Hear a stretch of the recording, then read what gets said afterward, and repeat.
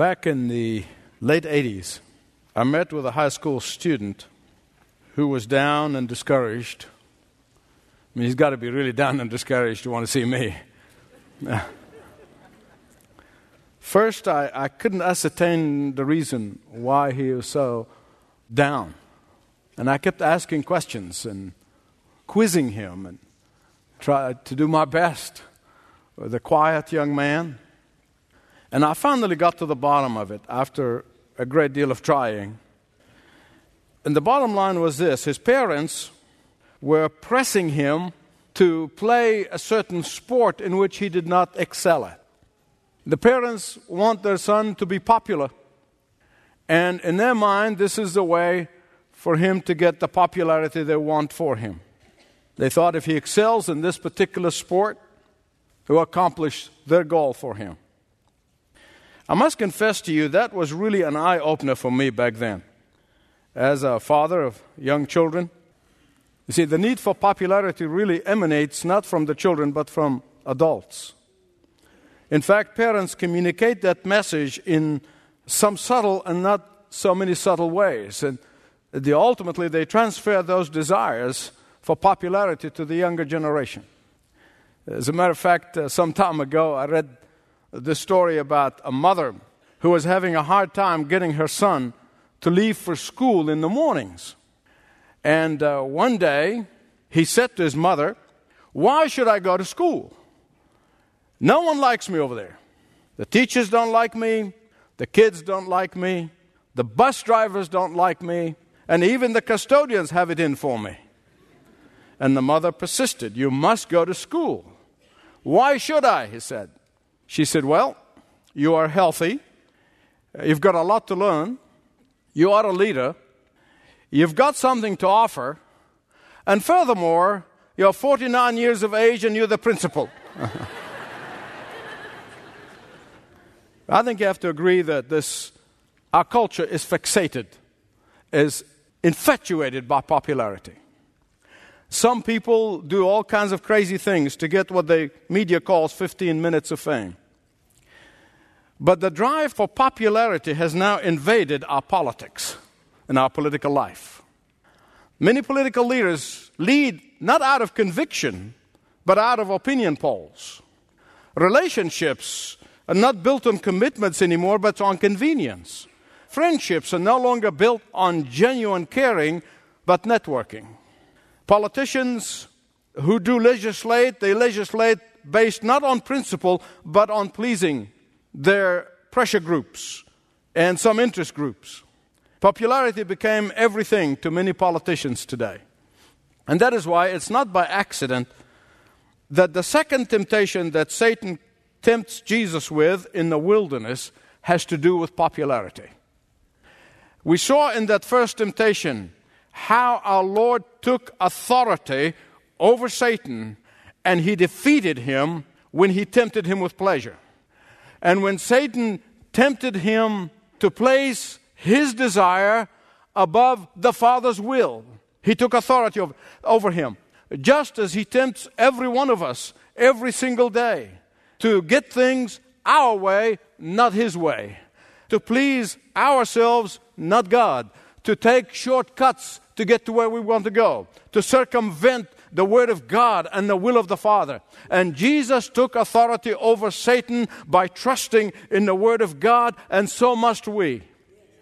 Having failed miserably to induce Jesus to use his divine power to serve his own self-interest and thus acting against the Father, he gives it a second shot.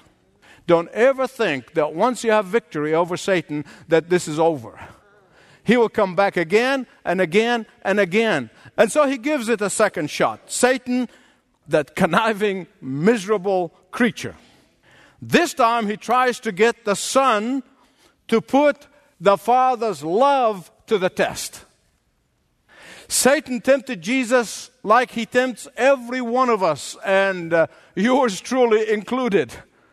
He is constantly tempting us to do what?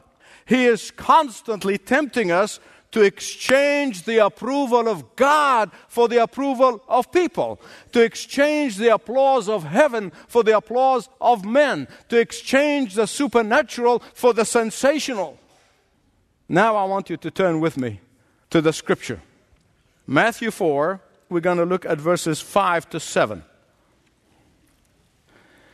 Then the devil took him to the holy city and had him stand on the highest point of the temple. If you are the Son of God, he said, throw yourself down, for it is written, He will command His angels concerning you, and they will lift you up in their hands, so that you will not strike your foot against the stone. Jesus answered him, It is also written, Do not put the Lord your God to the test. What is this temptation all about?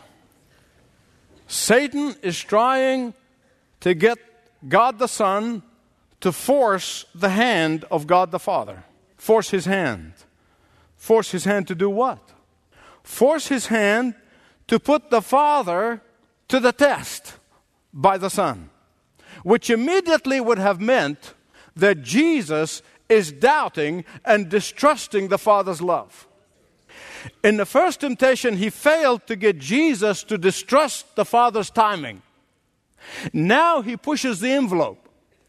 He is not only trying to get Jesus to express distrust to his Father's love, but Satan gets spiritual on Jesus. Listen, he gets very spiritual. He quotes the scripture. Be very careful when people twist the scripture, when people take the scripture out of context for evil purposes. And that's what he's doing here. He takes that text out of its context and he twists it in order to suit his purpose, to entice Jesus. What is Satan doing? He's quoting Psalm 91, verses 11 and 12. It begins, But he who dwell in the shelter of the Most High will rest in the shadow of the Almighty.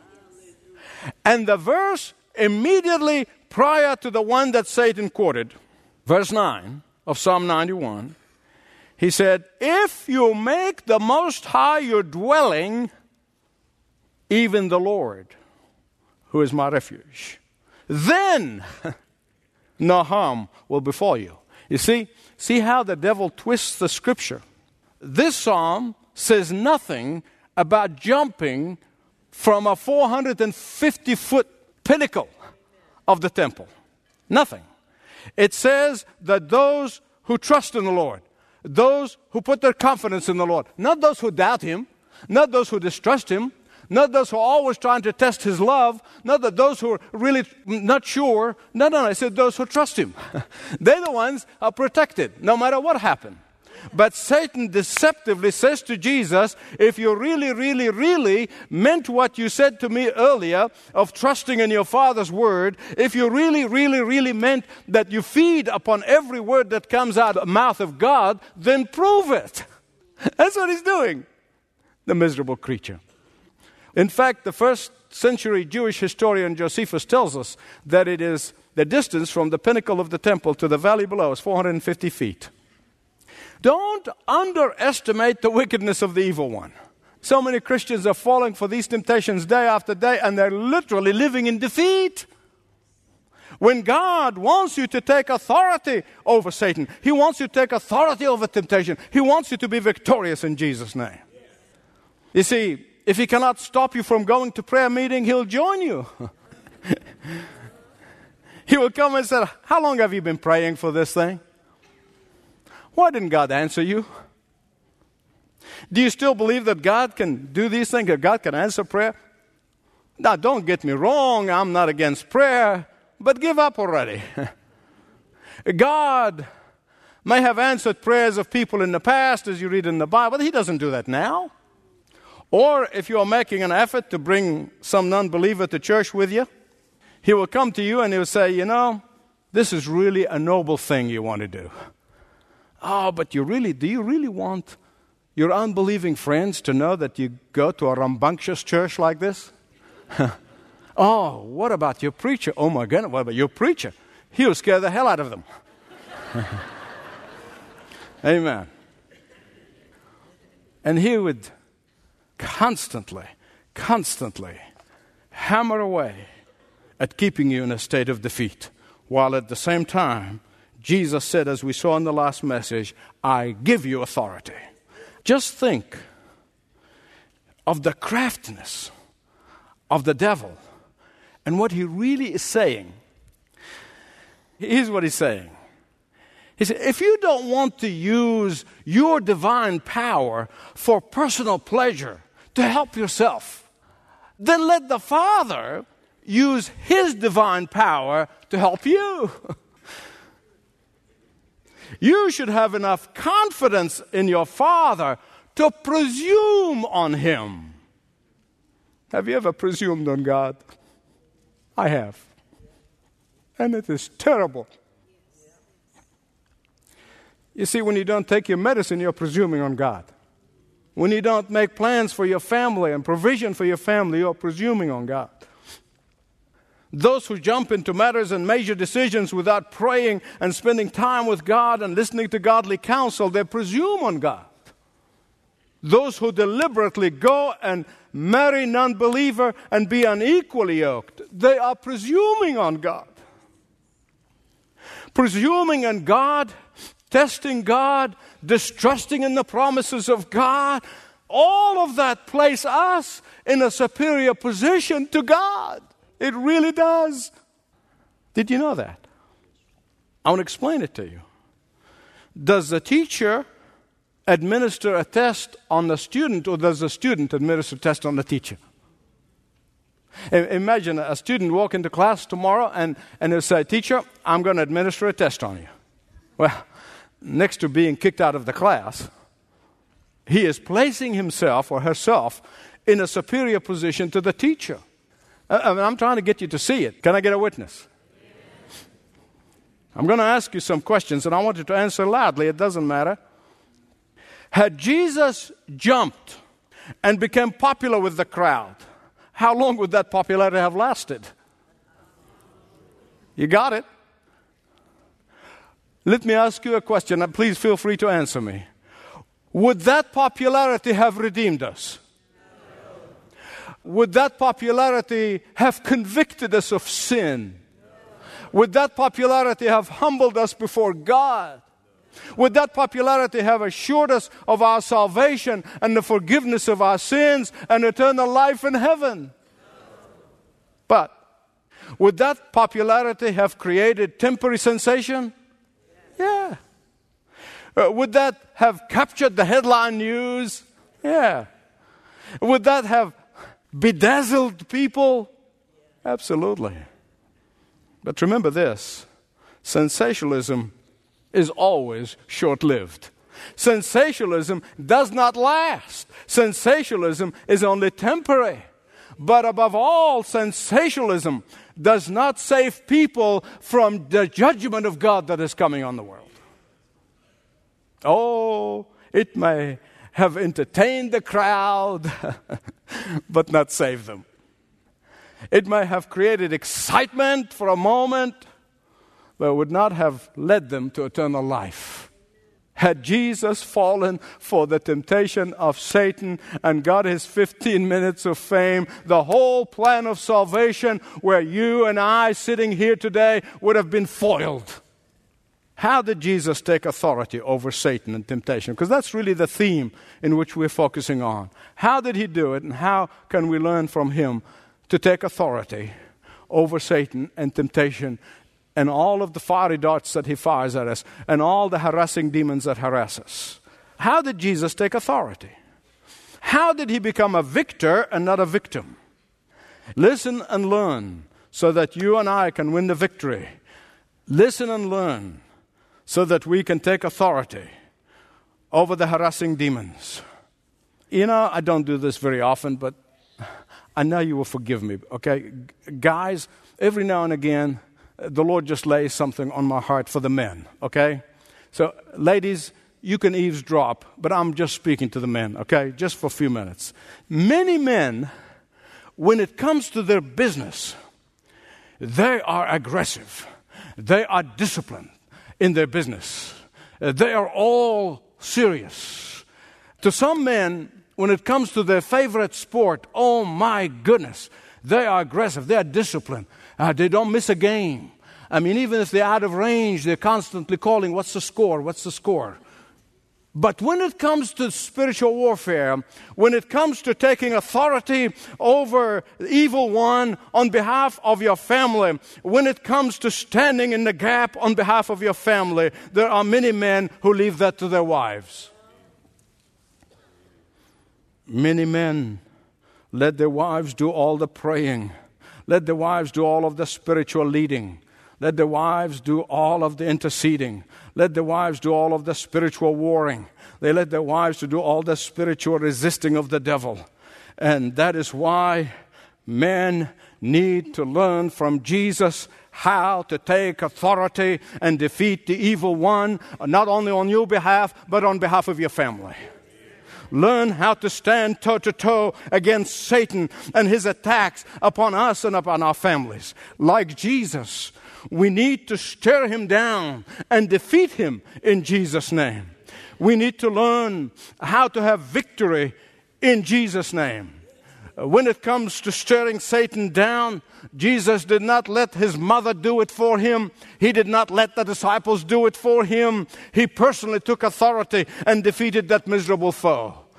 And the blessing is that you and I do not do it in our own strength. We do not do it in our own flesh, but we do it in the power of Jesus and in the power of the Word of Jesus, the victory and His authority that He's given to us. That can only come from the power of the Word of God. And beloved, listen to me. I do not know any other way to learn how to take authority over Satan using the sword of the Spirit, which is the Word of God, without the discipline of obedience, without time and learning and spending time with the Word of God, without willingness to walk in the Spirit. It takes time to learn how to use the sword of the Spirit. I want to show you how confused our culture is. And I'm talking about church-going folks. I'm not talking people outside of the church. I'm talking about church people. I want to show you how confused men are. And we have churches that are stacked with men who are confused. Randy Alcorn, wonderful writer and a pastor, he tells a story of a man who came to his office.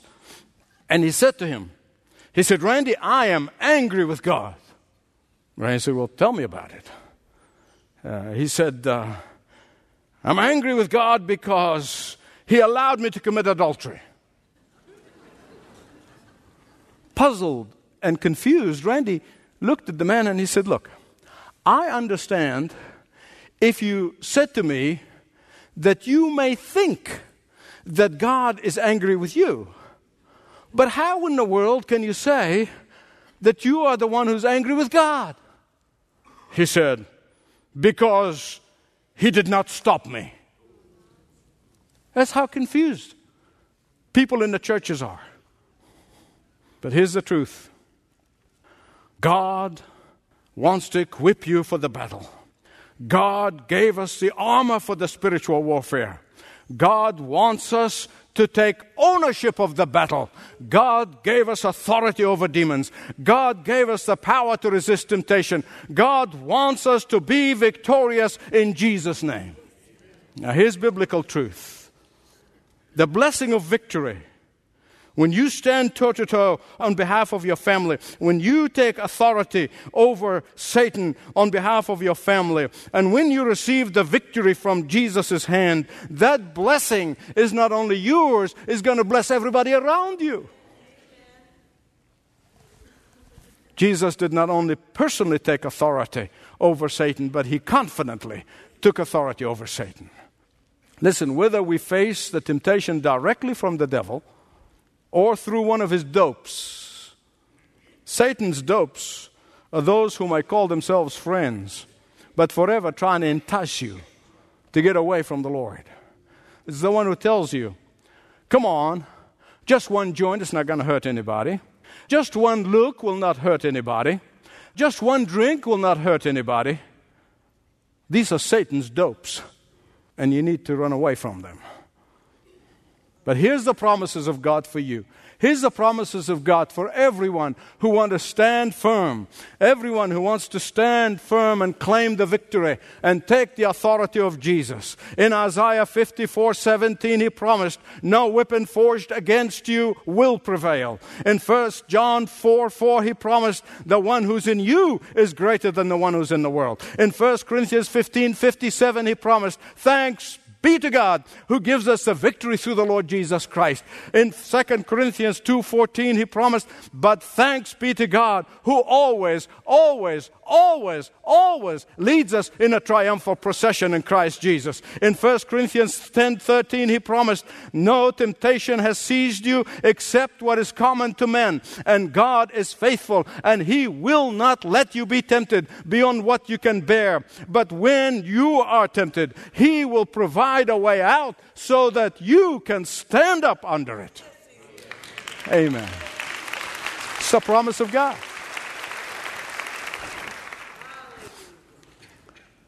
God promised victory, but you and I have to take authority. We have to claim the authority to win the skirmish. He won the battle. He won the war. But you and I must win the skirmishes. Look again how Jesus resisted. Because this is how we learn. He said, Satan, you shall not tempt or test, the same word, the Lord your God. You know where those words are? They're in the book of Deuteronomy. But I'm going to give you the background to those words because you will understand the context. You see, when the people of Israel came out of the slavery of Egypt, and they saw with their own eyes one miracle after another, one deliverance after another, one victory after another. I mean, they saw the Red Sea parting. They saw all of that stuff. And you know what? The moment they ran into the slightest problems, they said, where is God? And Moses finally had enough. And so in Deuteronomy 6:16, he gives him a warning. He gives him a warning. Do not test the Lord your God as you did at Massah. These are very, very stern words. It's the final warning. Stop moaning. Stop complaining. Take authority. You and I are tempted every day to do that which is popular. You and I are tempted every day to compromise our convictions. You and I are tempted every day to presume on God's grace, to try to force His hand. You and I are tempted every day to fulfill our own ambitions. Every time we fall in that temptation, we are putting God to the test. We are forcing God's hand to deliver us. But when we are willing to risk everything, prestige, money, and even life itself, in obedience to the Word of God, we can be confident of His divine power, His divine authority to give us victory every time. Every time. Can you say it with me? Every time. Amen. Thanks for listening to this message from Dr. Michael Youssef, recently featured on Leading the Way. If you'd like to know more about us, please visit ltw.org. That's ltw.org.